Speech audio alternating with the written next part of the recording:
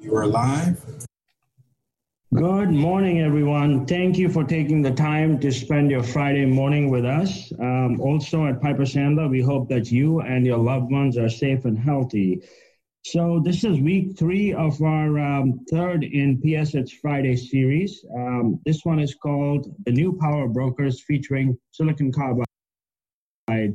We have an exciting lineup today featuring Chuck Mattera, CEO of II-VI, Greg Knight, CEO of GT Advanced Technologies, and a team from Cree that features their CTO, John Palmer, the Senior VP and General Manager of Wolfspeed, Gensik Balkas, and Tyler Gronbach, sorry. Matt, do you mind moving to slide number 4? So wanted to spend a second on why silicon carbide. There's a couple of very huge benefits. It has 10x the advantage in switching. It has a tremendous amount of power density versus silicon, up to 3 times. The density, it provides huge advantages in things like 5G power amplifiers, where you can get 2x the number of users per tower. It is also very small and efficient when compared to silicon. Matt, would you move to the next slide? Slide 5, please. So what are the major applications for silicon carbide? Electric vehicles, RF, and industrial and energy infrastructure. All of them are important, and I will point out, obviously, as you guys know, all of them are happening right now, particularly EVs and RF with 5G. The 3 end markets, next slide, please, Matt. The 3 end markets in 2024, the materials market, which is primarily silicon carbide wafer, can be $1.8 billion in our estimate. The RF power market associated with 5G could be a $2 billion market in 2024. And finally, the device market, the power device market, could be a $5 billion opportunity, and that would target the industrial and the automotive. Next slide, please. Want to take a second to talk about EVs. This is a big deal. The cost of silicon carbide per car could be about $200 tops. The savings, on the other hand, could be $400 or $800. Plus, on top of that, you get the increased mileage, you get the fast charge, just a huge amount of intangible benefit. And the last stat on this slide is very interesting. The OEM can save $20 to $60 million per $100,000 cars, 100,000 units of cars. Next slide, please, Matt. Slide number 8. This is the last slide I think that we have. This material, silicon carbide, is incredibly hard to work with. It basically melts. You have to take the temperatures in the crucible to half the temperature of the sun, 2,500 degrees centigrade. It has no liquid state. That's one of the big issues. It goes straight from solid to vapor. And there's tons of fake and useless isotopes or extra materials you get along the way before you actually get to the correct one. We're going to skip slide 9, and with that, I'm going to turn it over to my good friend and colleague, Troy Jensen. Awesome. Hey, thanks, Harsh. Welcome, everybody. We're honored to have Chuck Mattera, CEO of II-VI, with us. With that, Chuck, I'm just going to hand it off to you. I know you got some slides you want to run through. Going to quickly discuss II-VI's exposure to silicon carbide, and then at the end, we'll tee up some Q&A. So take it over. Okay, thank you very much, Troy, and thank you very much, Harsh. It's great to be here on this Friday morning. I want to acknowledge Piper Sandler for always doing a great job, especially on this topic as it relates to the intersection between markets, technology, and efficient capital management. It's really a great contribution to the industry. Since the Finisar acquisition, we've demonstrated the advantages that accrues from a II-VI culture of preparation, alignment, and speed of execution around the world that underscores the integration progress that we've made. We've executed precisely our priorities and are working to maintain this high II-VI standard of excellence. In the backdrop, our planet teams and in collaboration with our global emergency response and business continuity planning teams, we were able to bring all of our China facilities back to normal by the middle of March. Was a remarkable accomplishment for which the whole team deserves great recognition and which carries on right through and into this quarter. In addition to our top 3 priorities, which I laid out for the company and investors to hear clearly, employee safety, hygiene and security of the facilities full compliance with the law as we execute our mission. In addition to that, we delivered an extraordinary third quarter. For Q3, we booked $840 million of orders, ended with a record backlog of $893 million. We delivered $627 million of revenue, and our margins on a GAAP and non-GAAP basis were strong. Our differentiated capabilities, extensive technology portfolio, including our silicon carbide materials, our global scale and diversified footprint allowed us to demonstrate our leadership position while serving the optical communications market where strong demand led our growth. This is the third consecutive quarter of strength that we've recorded. In addition to the profound changes we're seeing in the optical communications market, silicon carbide for RF wireless applications grew 75% compared to last year.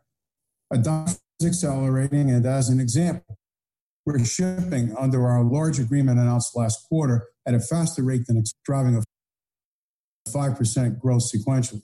Our silicon carbide capacity expansion plans, which I'll talk a little more about in a few minutes, remain well on track for power applications, as we believe that the market is still in the very long game. Okay, so over to the presentation, Harsh. Okay, great. So thanks a lot for joining us.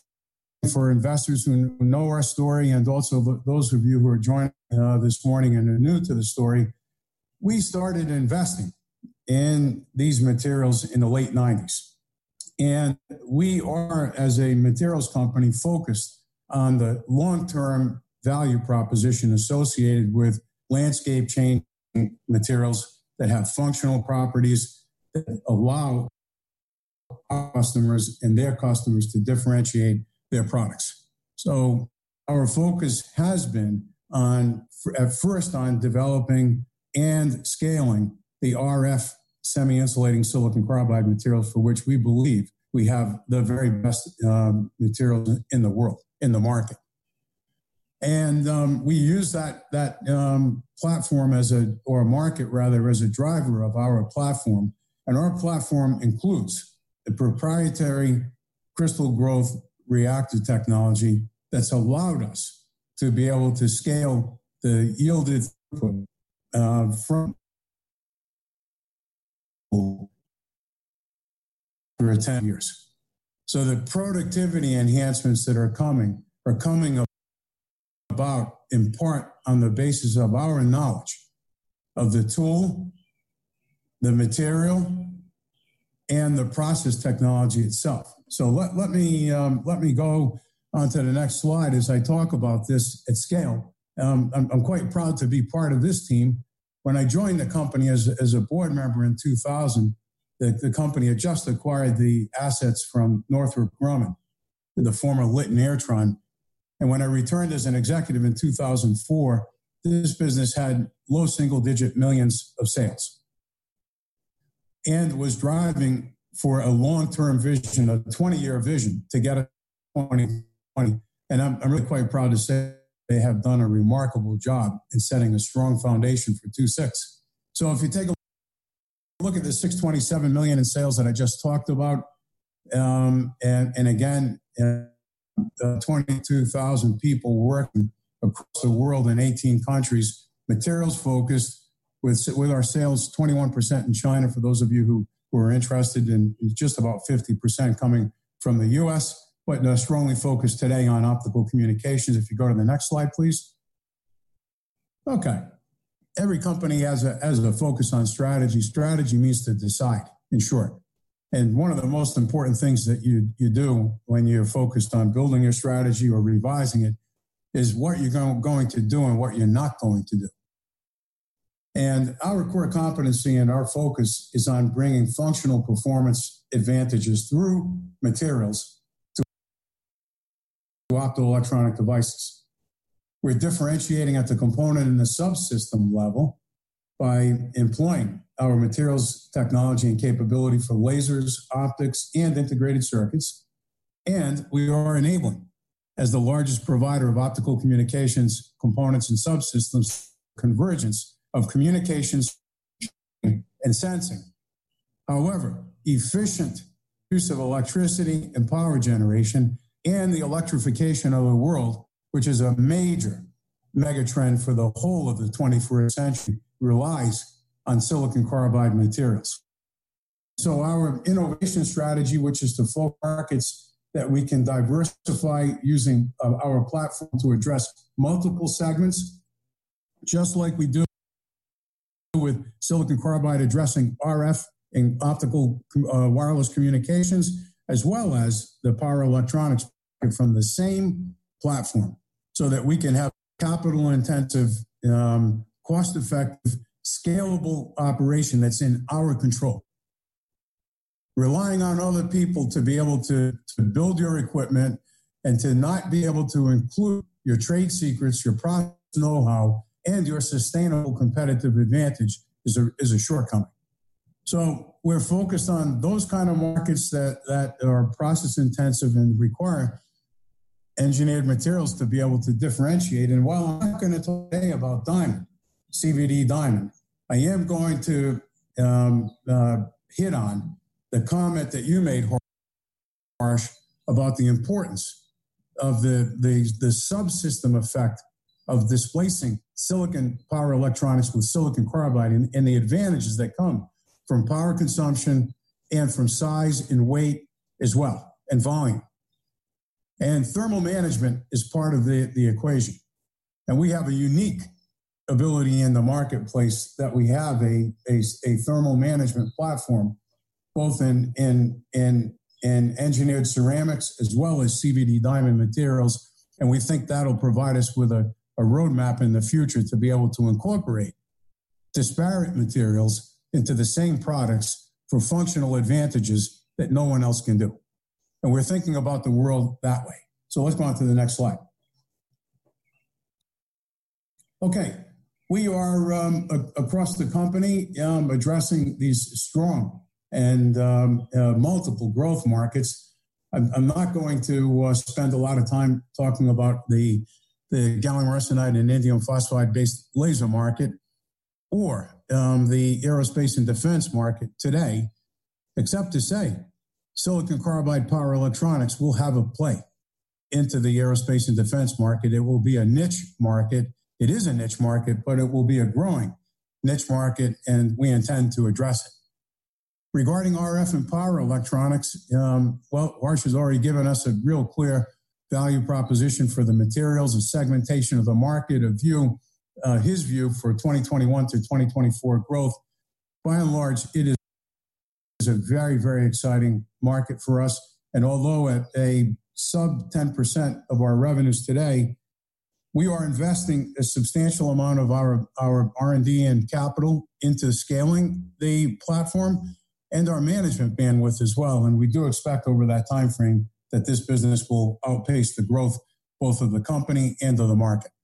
Okay, let's go to the next slide. Our footprint for this business is growing. And it's growing when you think about 2.6 as we started.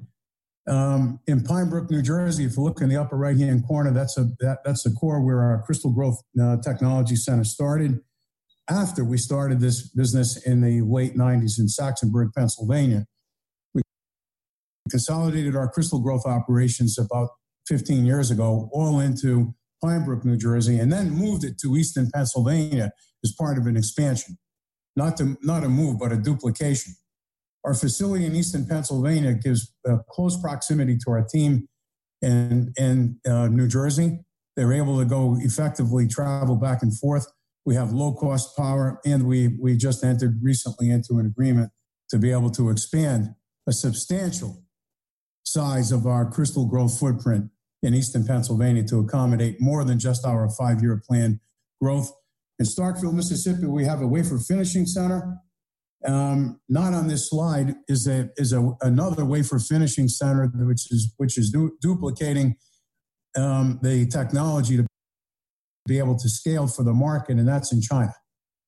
And we should be able to bring that wafer finishing center to a close here in the next 2 or 3 months and begin to address not only the China but the Asian EV market with silicon carbide wafers. Champaign, Illinois, we have built out a clean room. It's all ready to go to accept MOCVD tools for silicon carbide and GaN on silicon carbide to accommodate our aspiration and view of our opportunity to expand by offering our customers epitaxial wafers. And finally, in Warren, New Jersey, we announced our partnership with Sumitomo Electric, and we are proceeding very aggressively on the track to get qualified with our silicon carbide wafer fab. And we're expecting that qualification to come to an end by the end of this calendar year and to begin ramping in the March quarter of next year. That capability takes full advantage of our 6-inch semi-insulating silicon carbide substrate and 6-inch compound semiconductor wafer fab in Warren, New Jersey, with at least for an epitaxial partnership with Sumitomo for GaN for the commercial market. Okay, Harsh, let's go on to the next slide, if you would. Okay, this business is a little bit like farming. You have to take time to plant seeds, and seeds are a real important part of this technology, in fact. And expanding the diameter and reducing the cost is only one part of the ticket. But being able to control the dislocation density, the defect density, and the materials properties precisely at the substrate level will impart the best quality and the best reliability and long-term device performance for more advanced high voltage, high power FETs and JFETs and MOSFETs that will come and are coming already. So we started out just, as I said, a little more than 20 years ago, and we have done some very, very substantial transformations in the company.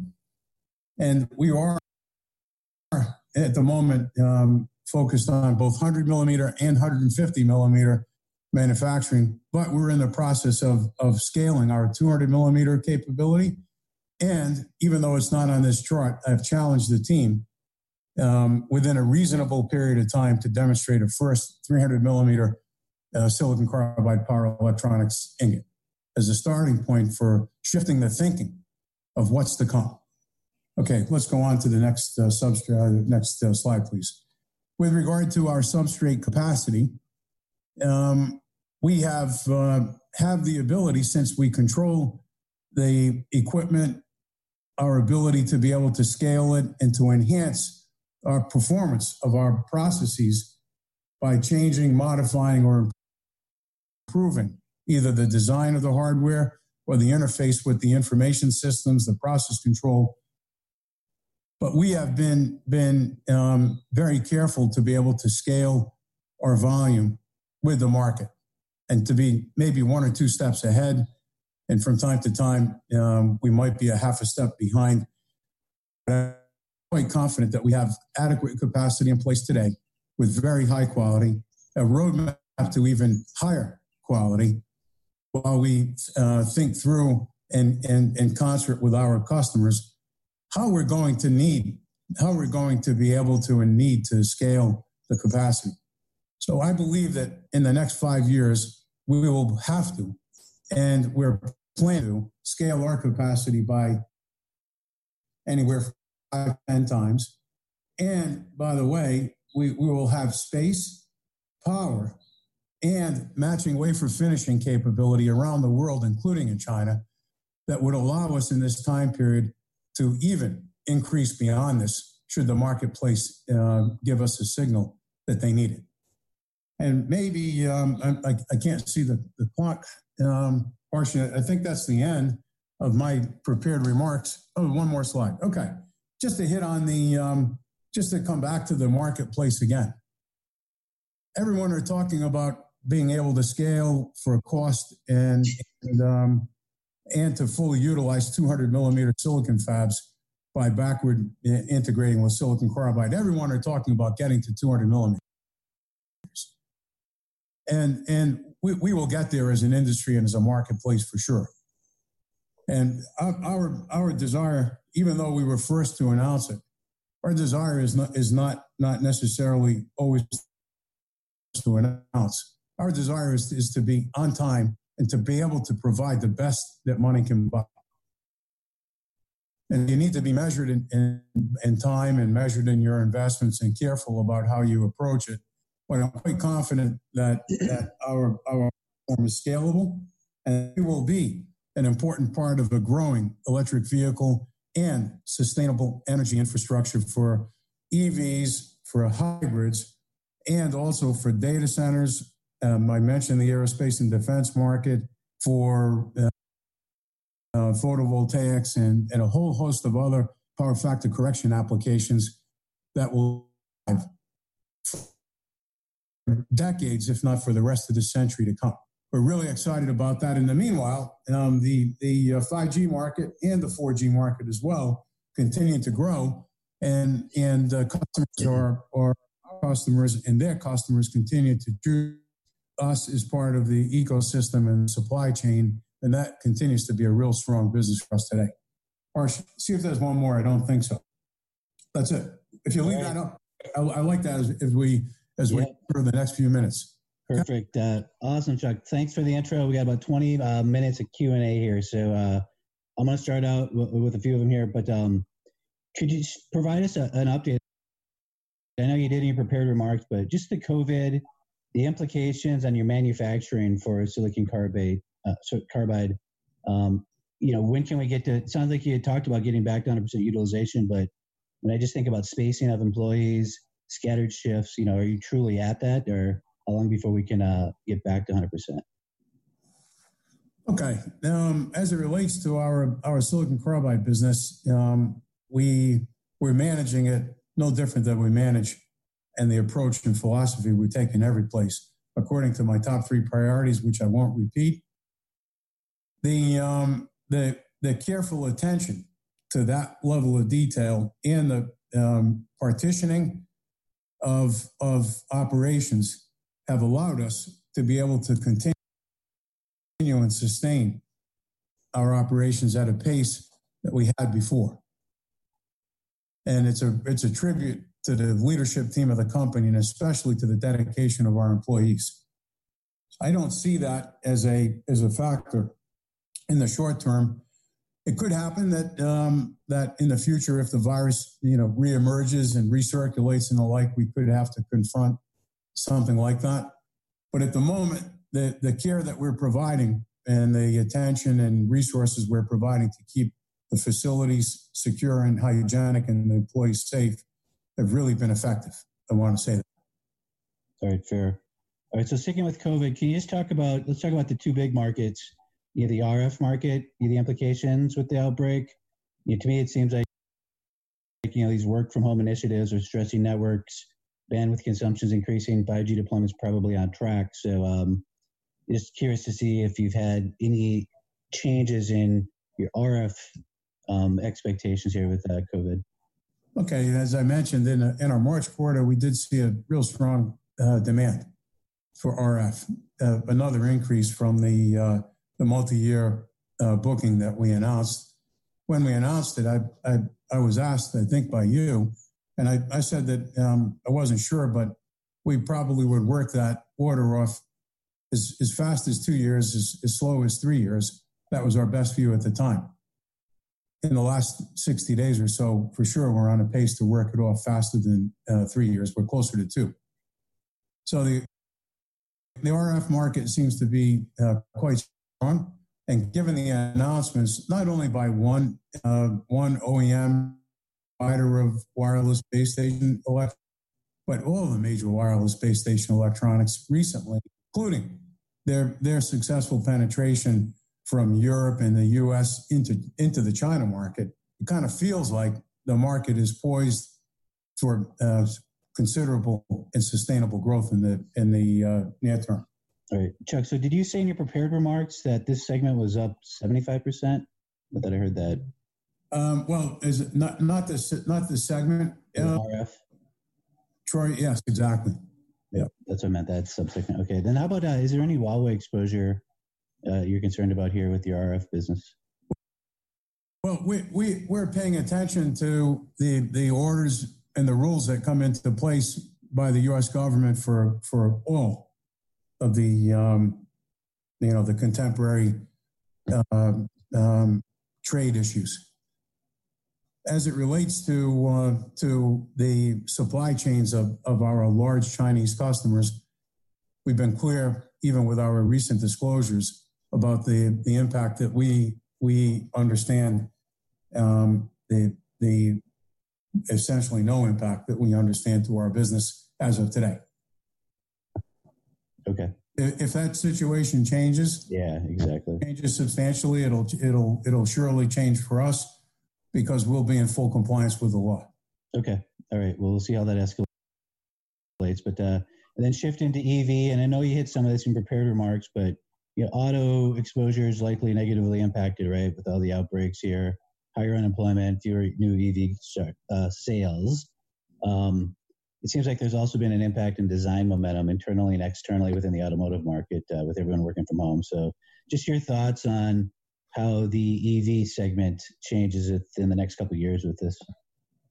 I think it's hard to tell right now. It's easy to be reactive, and it's dangerous to be reactive.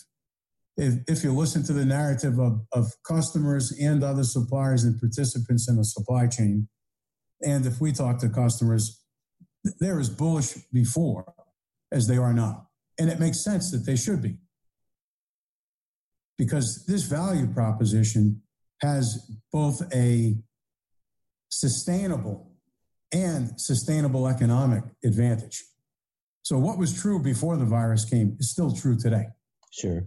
And it may slow down some of the design-in activities, but actually, I think that those people who are intent on transforming their businesses by utilizing this advantage, they will continue their R&D investment and continue to get ready because now's the time for them to be ready. You get organized to fight the next war, not the last one.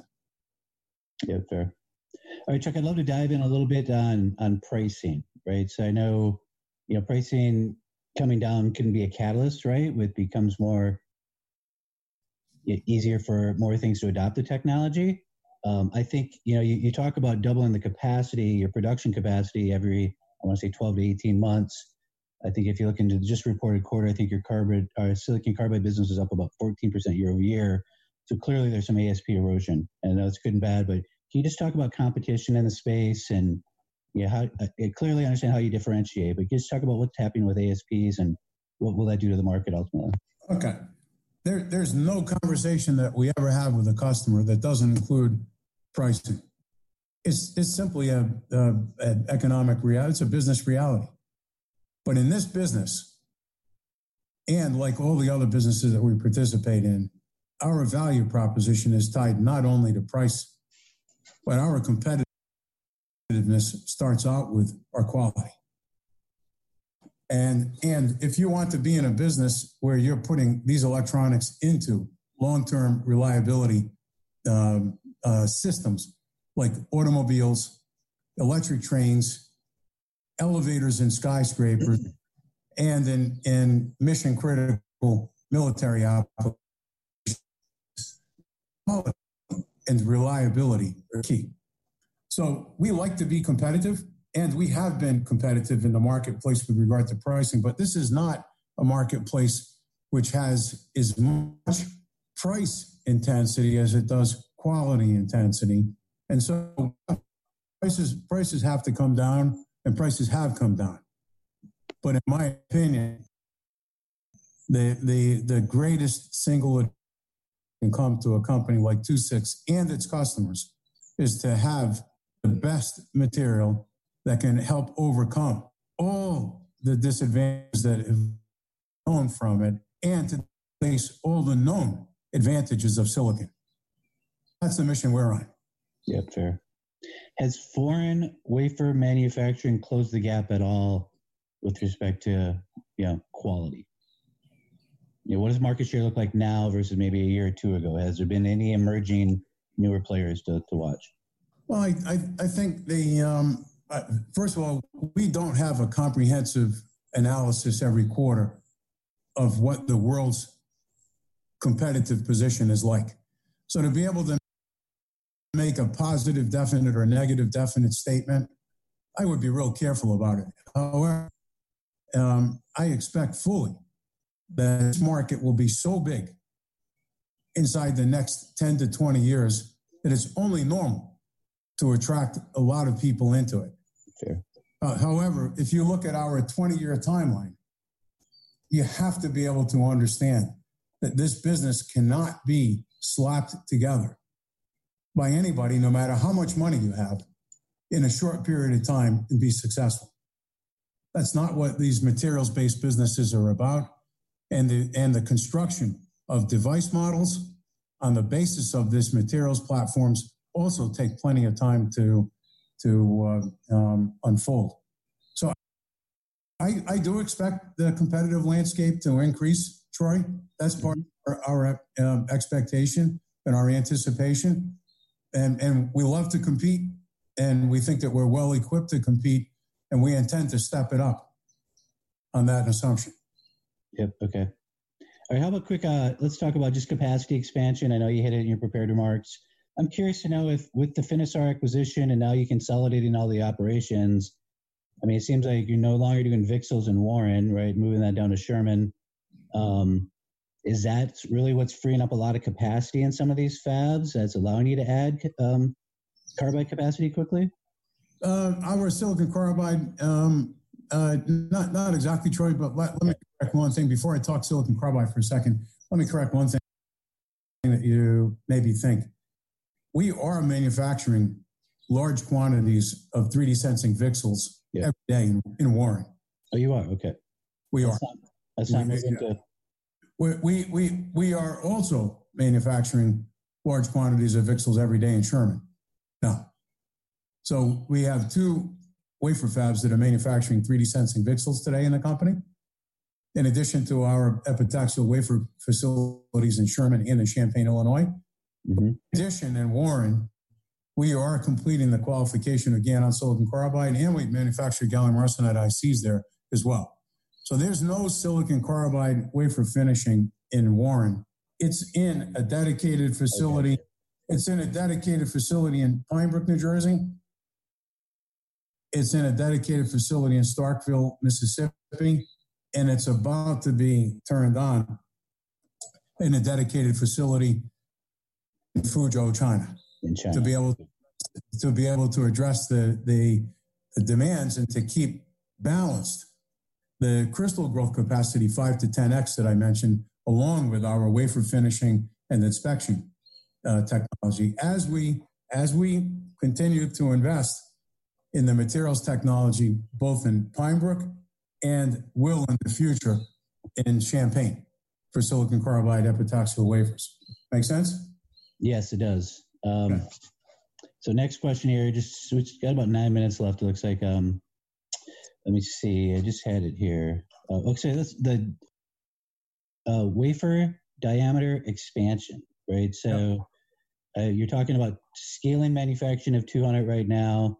Can you give us just like percentage-wise, is that still a small piece of kind of total production? And how does margin improvements happen as you shift more and more to these bigger wafers? Everybody who's going to buy a 200 millimeter substrate from us is going to expect higher quality, at least the same, parity in quality or higher. And they're going to expect and want the benefits associated with a cost reduction per square millimeter or cubic millimeter of material. That's going to happen. And I believe that it will happen. We're prepared for that. We anticipate that. But we're also anticipating a substantial increase in demand that will accrue from it, so that our overall margin profile will be able to expand as well. So that's part of our equation. It's a tough task to be able to make it all happen. Today, it's a small percentage of our sales, 200 millimeter, and we won't be willing to step it up and release it into the marketplace until we're satisfied that once we go, we can achieve the task that we have, which is parity in quality or higher, to offer competitive price and to be able to improve our margins. Yep. Okay. So Chuck, when I look at that chart, it seems like the time to demonstrate the new wafer diameter expansion to manufacturing has extended, right? So, it seems like it's been a couple of years now since you demoed 200 versus manufacturing. When do you think we start to demo the next higher diameter? Is it 250? Is it 300? Yeah, I talk to customers I talk to, some laugh at me and some just smile when I talk about 300 millimeters.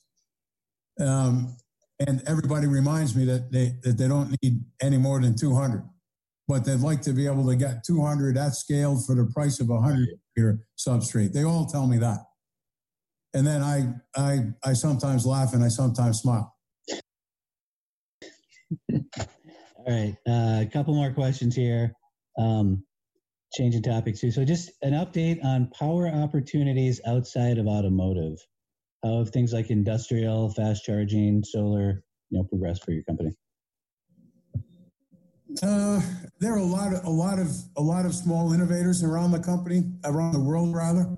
And, coming to the company, we've been selective about the people that we work with, because whether it's for onboard charging or for power factor correction or for the entry into consumer electronics products, you can't work with everybody. Everybody's not going to be successful, and it takes time to get qualified.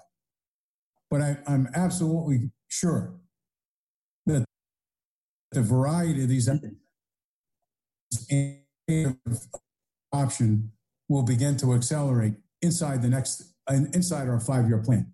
Onboard charging is already a given. It's already happening. Onboard the car, it's already happening. Inside the aerospace and defense market, I think it's going to happen. In the photovoltaic market, it will happen more. But again, the silicon technology will fight back. It will do everything it can to hold its ground. And that's what I said earlier.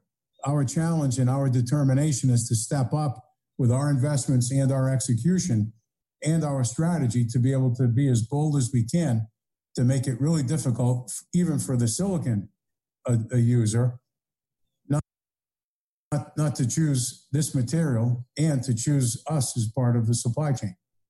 Yep, all right. Hey, how about this? So when II-VI doesn't win silicon carbide design, what are the major reasons why?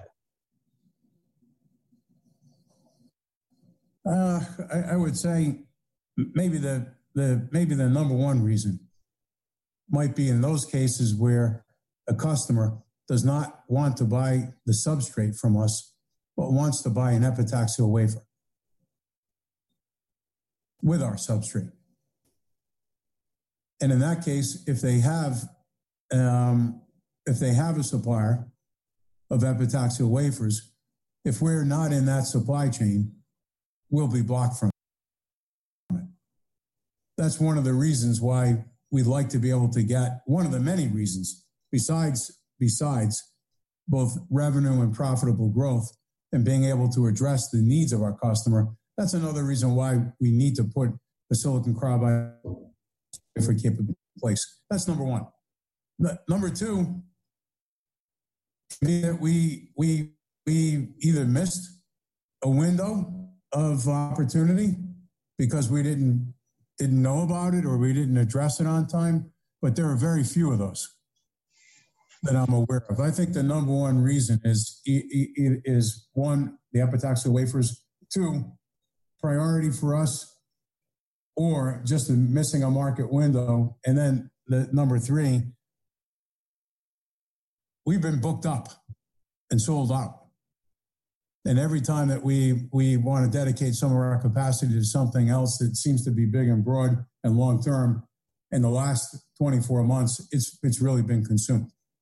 So we have a plan now to do something about that. And we're already adding extra capacity today to be sure that we're ready, because we think that all of those automotive companies and then some are going to prioritize this material, these devices, and this technology as part of their post-COVID-19 recovery and investment plans. Yep. Okay. And so just to hammer home here, just to end this, 2.6's sustainable competitive advantage to you in silicon carbide is, it seems like it's quality, consistency, but go ahead, take it away. Quality, scale, and speed. Speed of execution, speed of being able to scale to meet the market window and market demands. Yeah. All right. Perfect. Quality is one, Troy. Quality is number one. Yep. That seems to be the message that I'm picking up from you, Chuck. So okay. I think I know you got your board meeting you got to run off to. We really appreciate you squeezing us in before that, Chuck. Harsh, I'll let you just kind of quick say something about it. Yeah. Hey, Chuck, thank you for your time and best of luck with your board meeting. We really appreciate your time and everybody that's on the Zoom meeting today. We will be back at 10 o'clock with GT Advanced Technologies. Thanks, Chuck. Thanks. And I thank you very much. I do want to acknowledge the speakers that will come after me for the contributions of their companies to the growth of our industry as well. And thanks again to Piper Sandler for this great opportunity. Have a great day, everybody. Thanks again. All right. Thanks, Chuck. Stay safe. Thanks, Chuck.